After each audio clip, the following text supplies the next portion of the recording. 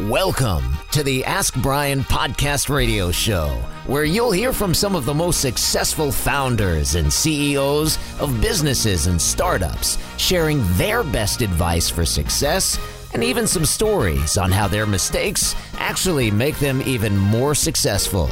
Now, here are your hosts, Brian and Tracy. Welcome. You're listening to KHS 1220 and 98.1 FM. You're listening to the Ask Brian radio show. And Alex, how do you spell Brian?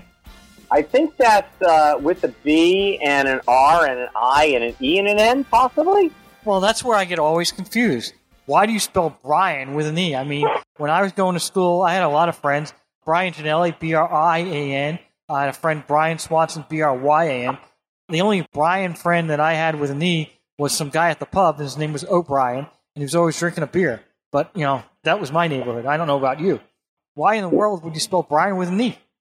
Well, in my neighborhood, we spell with an E because E stands for a lot of great things, like excellence and exceptional and empathy and even experts for some reason.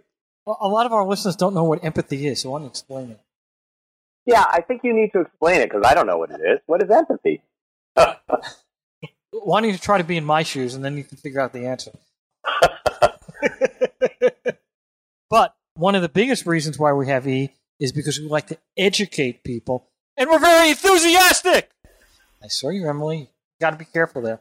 When she goes and, she's thinking around, that's when I'm going to catch you. I'm very excited to be on this show, and that's another E that we have. So there's a lot of E's. But we also have experts on the Ask Brian network, and that's www.askbrian.com, and people can sign up as an expert on the Ask Brian network, and you can ask an expert a question, all related to business. And that's one of the reasons why we have the E in Ask Brian.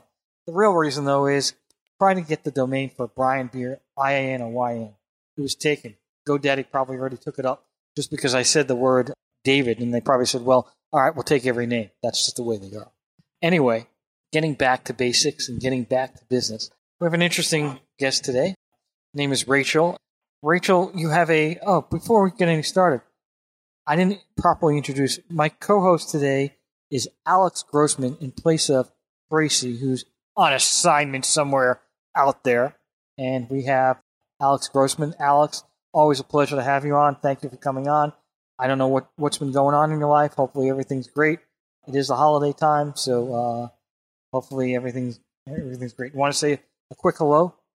Always a pleasure to be here, Mr. Brian Johnson. And as always, Ask Brian Radio is a lot of fun, and I think we'll do some great things. Yeah, I'm doing all those fun things that we normally do in the high-tech world of, I like to call it electronic stuff. So just enjoying myself.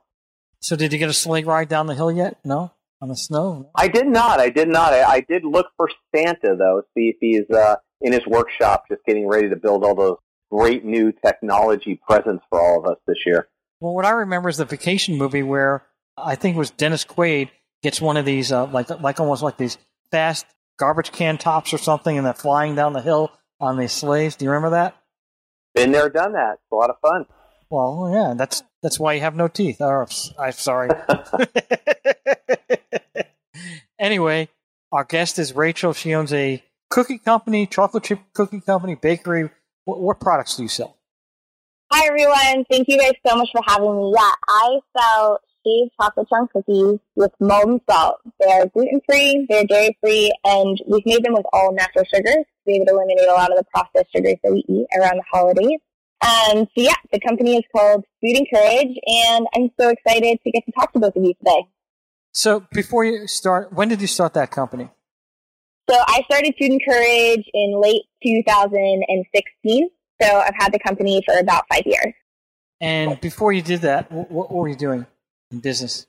Yeah, so I have a very strong culinary background. I went to culinary school at a young age. I worked in restaurants for years, and the original reason that I moved to San Francisco was to start working in Michelin star restaurants, which is exactly what I did when I got there. And a little while after that, I transitioned into what is called food styling assisting. So for years, I freelanced and I cooked the food that gets styled and shot for magazines and cookbooks and television. I used to work as a private chef in Silicon Valley some. So my entire background is wholeheartedly, passionately food. And do you like food?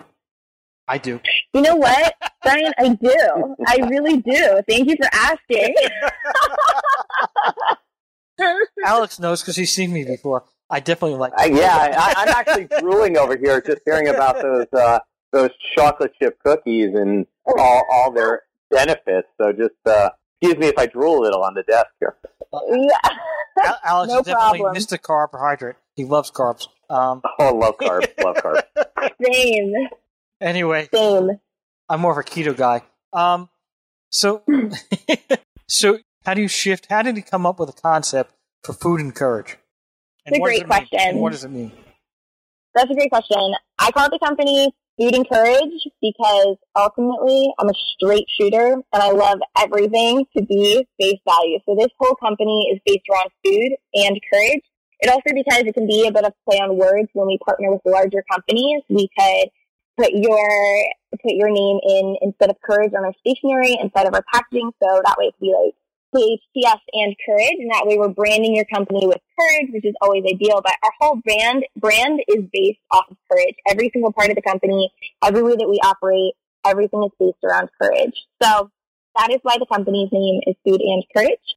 I originally started Food and Courage from a place of wanting to build something that is much bigger than myself and could have a much more sustainable impact than who I am. So I'm a person who's very passionate about seeing human trafficking ended, and I learned about human trafficking at a pretty young age, and I started doing walks with organizations like A21 in order to spread awareness and raise money and donate and try to build space for people to be free that were locked in that industry. So I really just looked around of what I had in my hands and realized that I had a really strong culinary background and I could build out a product that could become a profitable business, something I knew I could turn a profit on, which is cookies, sell them, and that way I could sustainably donate consistently compared to just donating out of my pocket or, doing a walk here and there. I wanted to build something that was going to have a much larger impact than who I am as an individual. So in order to do that, I transitioned into being an entrepreneur, and that was the very beginning of my entrepreneurship journey.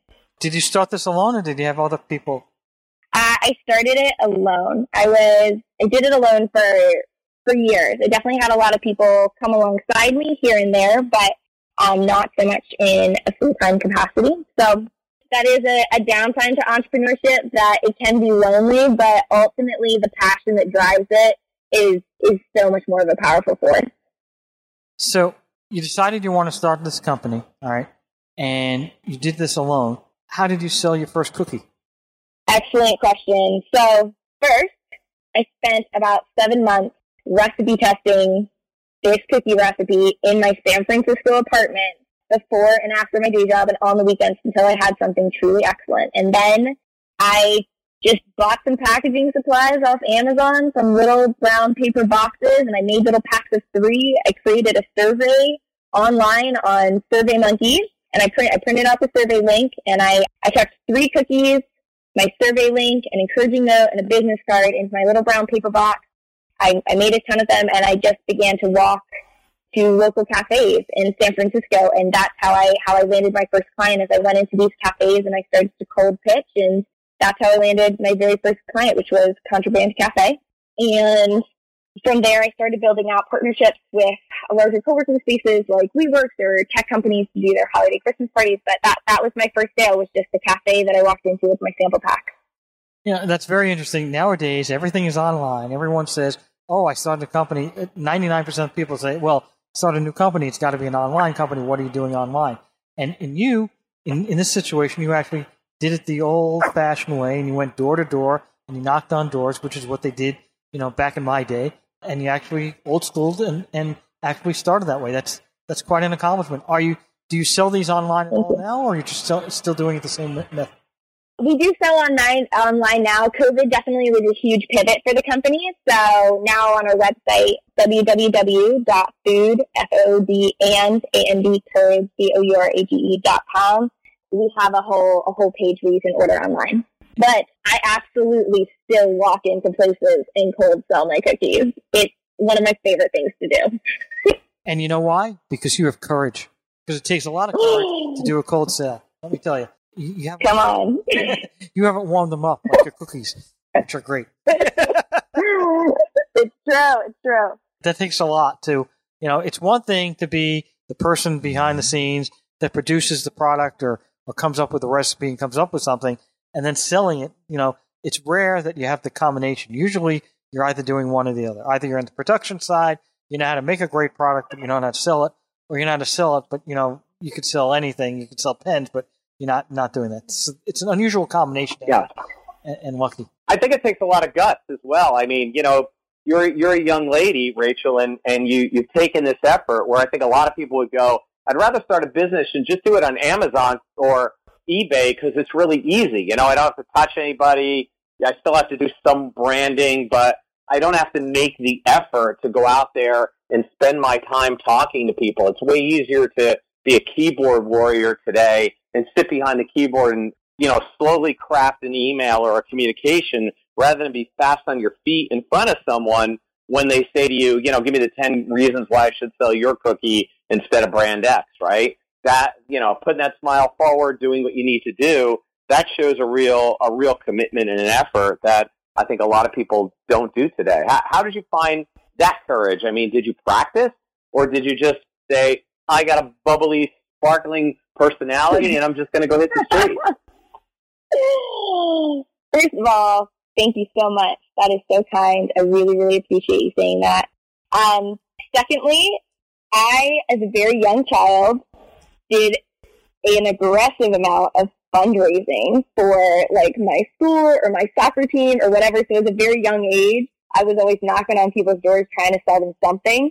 And I remember one time I fundraised so much, I got the highest prize, which was a limousine ride to Friendly's. I was 11 years old or something.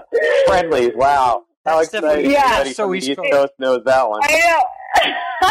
East Coast only. Yeah, it was super high quality. That said, I really believe that your brand is very often worth the relationships that you have via your sales, right? Your relationships are really, really everything.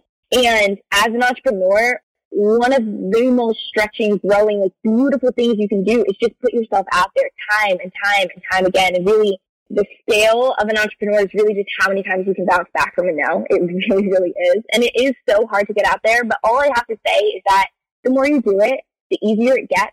And the most valuable thing I've learned from it is if I can go out there in my startup and constantly put myself out there, I'll tell you what, it gives me so much confidence in every single other area of my life. And that is so invaluable. The amount that it grows me as an individual and it grows my character. And yeah, courage, when you experience it in one sphere of your life, ultimately translates to every other sphere of your life.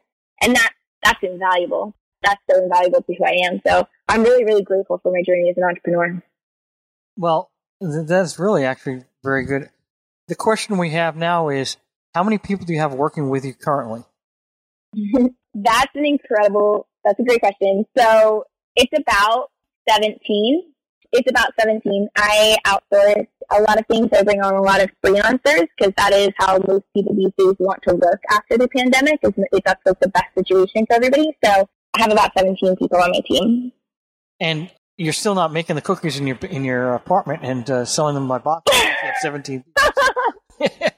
How's that? I am not. That would be very illegal. I am not doing that. Is there a lawyer in the house? Yeah. I don't know any lawyers, but maybe we'll find one. Go ahead.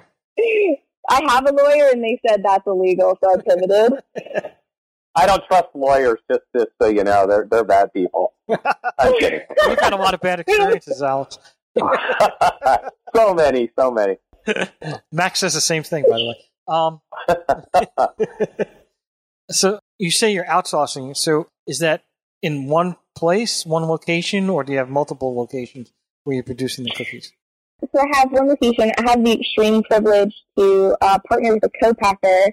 Through the pandemic, I realized that I either had to scale my company or I was going to lose it 100%. And I'd already done a lot of research on how to scale. So it took me about a year's worth of relationship building and research, but I had the immense pleasure to work with a co-packer out of Illinois. They're an incredible team.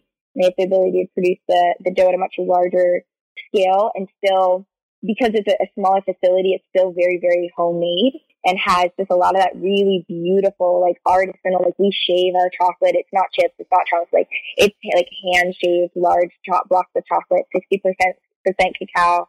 But yeah, I have the privilege to work with a co-packer, which is an incredible move, and they're really an incredible team. So I'm very, very grateful. You know, you made a very interesting point with COVID. There's a lot of supply chain issues now. It's like, you know, it's not just toilet paper that they can't get. So is that creating a problem for you in terms of getting any of the ingredients? It is. It really is. I don't know a single person who like is mass producing something that isn't just really struggling with that right now. The best thing I can really do is work ahead, which is what I do. I order ahead. I create a vision of what I want my sales to be in, 3, 6, 10 months. And then I give myself an extra 3 weeks worth of ordering time. Separately, the greatest things I've learned how to do since specifically the supply chain became such a large issue is just constantly to pivot, never come stressed or overwhelmed by what is completely out of my control, and to just pivot with what's ever in front of me and continue to book my sales much farther and farther out. Now, are you selling this product nationwide? Yes, nationwide. And are there any chains that our listeners might know about? Yeah, I'm not currently in any larger chains, but stay tuned. We have some amazing things in the works, and we will be there very, very soon. So it's basically on the dotted line, but not out the door. Exactly. That's exactly right, Brian. So you said you studied did you study at culinary schools? And how do you learn to, what steps did you take for these to come up with a cookie recipe that you have now? And what made you say, aha, what gave you that aha moment? And why a cookie? Why a cookie rather than because something I like else? them. I love cookies. I'm the cookie monster. Sesame Street. Go ahead. Cookies are mass producible in the sense that if I was making barbacoa, all of a sudden I run into refrigeration and storage and such. Even like cupcakes, there's a lot of mess to it. Cookies they have the ability to be produced rather seamlessly, and I was looking for a product with the least amount of obstacles.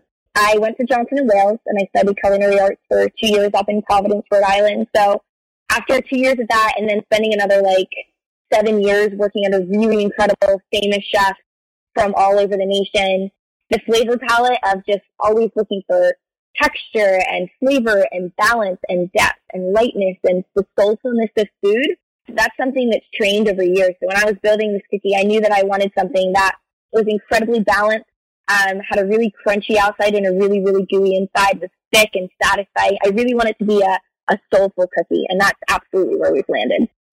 Rachel, we've been getting calls all over, and they love your bubbly personality. So, amazing. I guess I have to take a second seat. Alex knows how my ego loves to do that. So, I'm just here to keep you humble. that takes a lot. Yeah, it's a lot of work. The biggest thing we had. When did you have that aha moment that you were onto something with that cookie recipe? And let's go over that story. Before you sold your first cookie, you must have an aha moment that, okay, this cookie number 97, what am I doing right? What am I doing wrong? Why is it coming out this way? What do I need to do? And then you got this aha moment. What was it? Excellent. Yes, I was absolutely sitting in my apartment in San Francisco late at night, already worked my day job, probably plus some, and you're right, it was probably cookie 97 or something like that. I think I had some friends over. I was constantly, always asking for feedback from my friends, which, obviously they hated all the free cookies that I gave them. And I just, terrible. I remember, I'm an awful friend. I just really had this moment where I realized that I had hit this beautiful medium. And not everything in life is about balance, but I do believe that food is. So I hit this beautiful medium of a very doughy, thick cookie with a crispy outside. And because I had learned to shave my chocolate, there's smaller bits of chocolate, there's larger bits of chocolate, so you have really incredible chocolate poles. But because the smaller bits are mixed in as well, you have really gorgeous texture. So you're not only experiencing the texture of the dough, you're experiencing the texture of the chocolate, you're experiencing the texture of the crunch, you're experiencing the texture of the salt on top. So overall, I got to a place where all of my flavors were very, very balanced, which is actually a good bit easier to get to than having your texture really, really balanced. So that was my aha moment. Now, each time you make a cookie and you're trying through this process of 97 cookies, you're writing down everything that you're doing each time, because otherwise, when you get that aha moment, okay, great, I got the aha moment. Now, what did I do different, right? So how did you handle that? Did you just have 97 different recipes and cooking times, etc., to figure that out, or was it hit or miss? And now, how do I do that again? You know, it's hilarious. What I did is I took this, I ended up getting this massive piece of like brown paper. It was probably about 5 feet long. It was about my height, and it was maybe 3 feet in width. And I taped it up all across my kitchen wall. And so every time I made something, I wrote down exactly what I did. And then I just let that continue on to build and build and build. And I actually, 5 years later, I still have that piece of paper because it's so incredibly sentimental to me. And that way, as soon as I walked in the door, I have the ability to visually see everything creative that I've already built and processed. And that's actually just very, very energizing for me. Wow, you still have it after all these years. So that must be absolutely. It must be sentimental. Do you have the first cookie you just sold? About that. The first cookie dollar you sold? The next question is... go ahead. I do have it. I do have the first check or invoice. Yeah, I have it. You definitely are sentimental, which is a good point. The next question we have is, which is more important, passion or tenacity to be a successful entrepreneur? An excellent ask. I think tenacity is. I think that passion is something that we all have, and it's really important. It's an incredibly important aspect of life. And maybe in other areas of life, passion is more important than tenacity. But as far as being an entrepreneur, the tenacity is significantly more important, because that is what consistently gets you out the door at 5:30 in the morning to do your side hustle before you hit your day job at 8 a.m. And that was my life for like years. That was my life for a long, long time. And passion can get you up, but I'll tell you what, some days you are tired and your passion gets tired with it. But if you're a person who builds a sustainable tenacity within you, you will never not show up for your startup. You will never not show up for who you are. I think tenacity wins on that as far as entrepreneurship. And I actually thought getting up in the morning was just when the dog, licks your face and you go, okay, I got it. So for those of us who don't have a dog, we just have a startup. There you go. Alex, you had a couple questions. Yeah, Rich, let me add to that. So when we were talking earlier, you said something that really, knocked me and Ryan a little down here. You said talent doesn't really matter that much. So can you give us an idea of what you mean by that? Because a lot of us aren't talented. So we have hopes of being billionaires now. But what do you mean by that? Wait, I can blow bubbles with my mouth. Is that a talent? Well, I don't want to talk about those talents you have. Those are scary. Scary talents. Yeah, talent is an interesting thing. I think you would be a person with a lot of talent, and if you do not have the drive or the tenacity to take it anywhere, you will simply be a person with a lot of talent. I think that on the other flip side, and you hear a lot of success stories and people who are actors or singers, who really train aggressively. It's the amount of work that you put in. Athletes, the amount that you put in, like, you're going to build that talent. Like, people aren't necessarily born talented entrepreneurs. It doesn't matter what you do, you're going to get a million knocks over the head. You're going to get 1,000 punches to the gut. It is what it is. And your talent doesn't hold that up. You can be really talented and not have a great attitude, and you're probably not going to make it the same way that you are as a person who's just incredibly humble and works with what's in their hands, which is, I think, incredibly important. It's just always look to what's in your hand. But between talent, tenacity, and passion, I don't think talent stands anywhere near as close. I think your tenacity and your passion are really, really what harnesses the talent inside of you, and therefore that's what makes it powerful. Well, there may definitely be some truth to that. I mean, we know about so many artists who die poor, right? And then they're incredibly talented. They die poor because they're not entrepreneurs.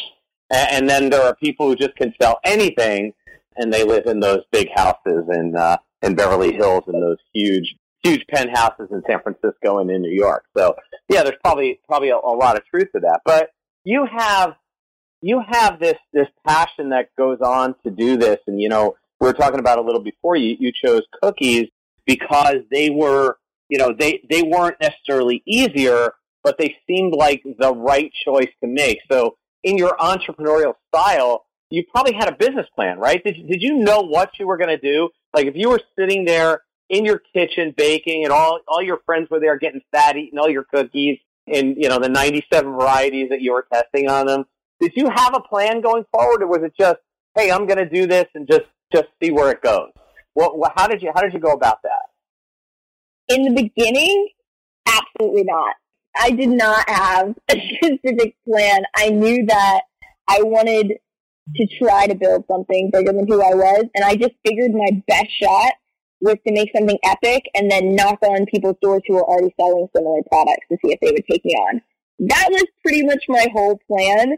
Also, at the time, I was 22, 23 years old, and I certainly have never gone to business school, culinary school, restaurants, all the way. So the whole quote-unquote building a business plan, that has definitely developed over the years. And, now I've rewritten it plenty of times and I'm sending it out for lots of feedback. But when you first started to build something, it was wholeheartedly a passion. And I just decided I was going to start going for it regardless what that looked like. But day one, my plan was really just to walk down the street, see what cafe I hit, and try to sell them my cookies. That was my whole plan. Yeah, it sounds like in this, you have an idea of how you're going to go fund it and what you're going to do. It reminds me of and Mr. Brian Johnson will get this, an old movie with Diane Keaton called Baby Boom, and he'll remember that one because he loves those old movies. I was thinking more of like Abbott and Costello, but okay. Oh, well, hey, that's us, but besides the point. Who's on? But yeah, exactly. But the idea that now you're going to do this, how big do you want it to grow? I mean, do you want to go out and sell the company, or go, raise capital and, turn it into the next Nabisco, or, what are you thinking? That is an excellent question, Alex. I will continue to mass scale the company. Specifically, right now we are charting much, since we are mass producing, we're charting much more like large conferences, people who do a massive amount of executive gifting and want to buy more like 1,000 to like 10,000 tubes at a time to do a massive amount of gifting and want a really delicious, also healthy product that is mission-oriented, helps society, gives back. We want to be able to really help those people make their executive gifting what they do. We also, still just sell online and in cafes and such, but I have no dreams of selling the company. The brand Food and Courage is wholeheartedly, it comes directly out of my soul. And so I don't have dreams of selling it. And the truth be told is I bootstrapped it from the beginning and just let it snowball year over year. So bringing on larger investments certainly isn't the dream, because everyone will tell you as an entrepreneur, keep 100% of your company if you can. Always try to keep 100% of your company. So I'll continue to scale as big as I possibly can without doing that. But I also think it's a really beautiful thing to bring on partners. You asked me earlier, you did things alone for a long time. Like, what does it look like to bring on partnership? Like, partnership is so many different things. You need so many different mentors in order to be a successful entrepreneur. There's no really doing it alone. I don't think you can really be successful at it alone. But we'll continue to scale. As we were chatting earlier, we're just a couple dotted lines away from being in some larger chains. So we're growing for sure. And you have a purpose behind it. So I think that's the greatest thing. You're giving back and doing the right thing. And the bigger you are, the more you can give, right? So that has another aspect of this. So that's one thing I'm sure you thought about, right? Oh, absolutely. When I go in and I pitch people, the number one thing I can think about is, if I can sell this many tubes, how many kids can I get out of human trafficking? And it drives me. I mean, it drives like everything I do. It drives the way that I pitch and I sell and I communicate. And it's so important. Your why is so excruciatingly important to what you do. Every single day in our lives, right? Like, especially when you have a startup, because you're so prone to failure as a startup that is, your why has to be so incredibly powerful. So, absolutely. I think that's true. you're giving some of your monies to charity. Was that on day one, or is that something after a year or so that you decided to charity? That was day one. Even when I was doing, it was the very beginning, whatever, I was making $100. I was giving 10%. That was absolutely day one. And what drew you to this charity with the human trafficking? What pushed you in that direction? Was there an event?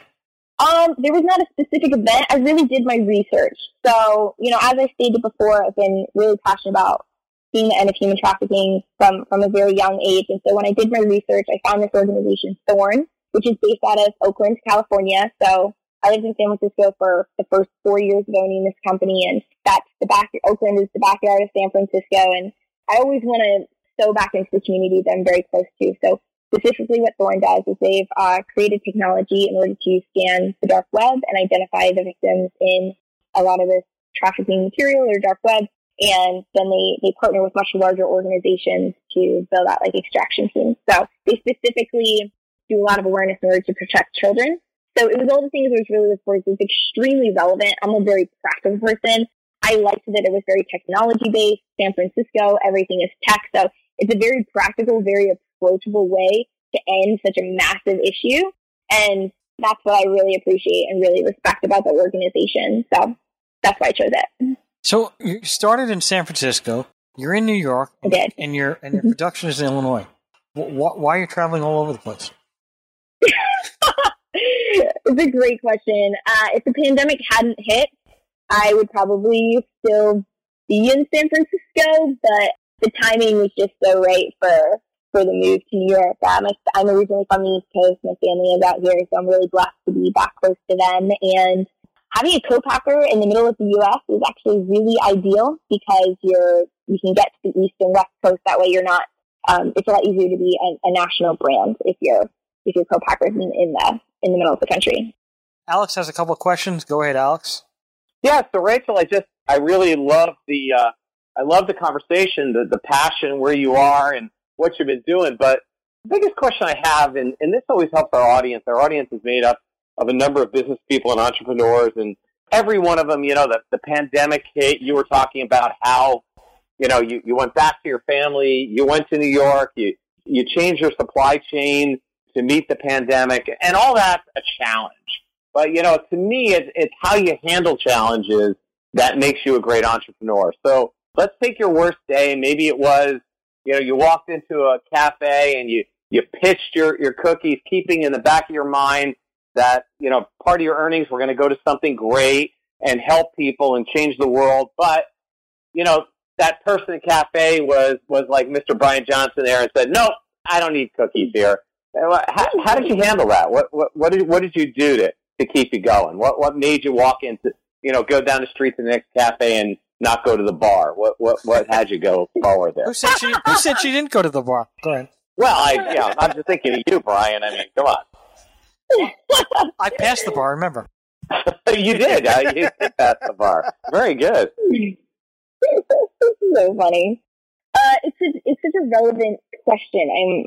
I'm always really grateful to talk about this because, you don't build a business without those days, and sometimes they're just not talked about. So I have a saying that I made up a couple years ago that I really live by, and take everything in stride and then lengthen your stride. So do everything you can in a day, and the next day just stretch yourself a little bit farther.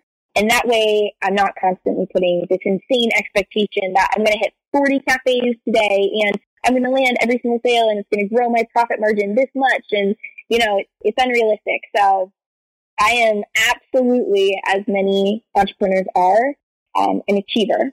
I really, really am. So, failure is not the dream. It's not the dream for anybody, but it can be, specifically a smack in the face to somebody who is an achiever. So yeah, I really believe in taking everything in stride and keeping the bigger picture in the mind. Marry yourself to the long-term goal. I'm absolutely a long game girl in the sense that, whatever happens today, but if I position myself to be successful for, 10 years down the road, then what happens today is maybe not such a big deal. Maybe it was just a little bit a part of the journey and it was a little bit hard, but Was it really so hard on what today was, or did it actually just build me and give me a leg up on what I want to be building in the next 10 years? So ultimately, how do I constantly take a rejection? And, I think the best thing you can always do is just ask for feedback. Like, oh man, why can't I sell you these cookies? Like, what are you really looking for? How can I really help you? And that way, every single thing that I walk into that is no, you can turn it right back around.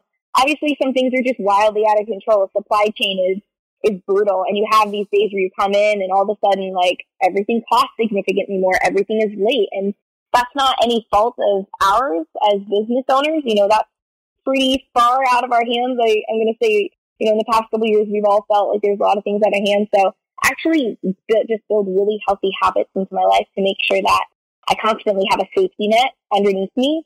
So whether that's, working out, like having a really solid routine in the gym, always like building really powerful community, making sure that I have like a couple really key relationships in my life, having things that are stable in my life that are completely unattached to my startup is excruciatingly helpful. Because then all of a sudden, whatever happens in my startup in a day, I'm not all consumed by it, because that's not what's consuming my entire life. And I think that's really key, because I think as entrepreneurs, it can be incredibly easy to just become all consumed by what we're doing.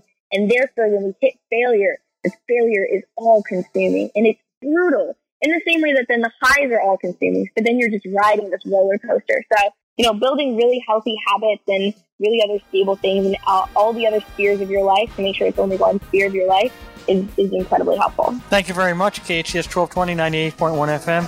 Thank you, Rachel. Thank you, Alex. Thank you for tuning in to the Ask Brian radio show. You can listen to us every Thursday on KTHS AM 1220 and FM 98.1, or via Facebook Live, or anytime wherever you listen to your podcasts. Visit AskBrian.com to join the conversation and ask us your business questions, and we'll answer them on our next episode. That's AskBrien.com.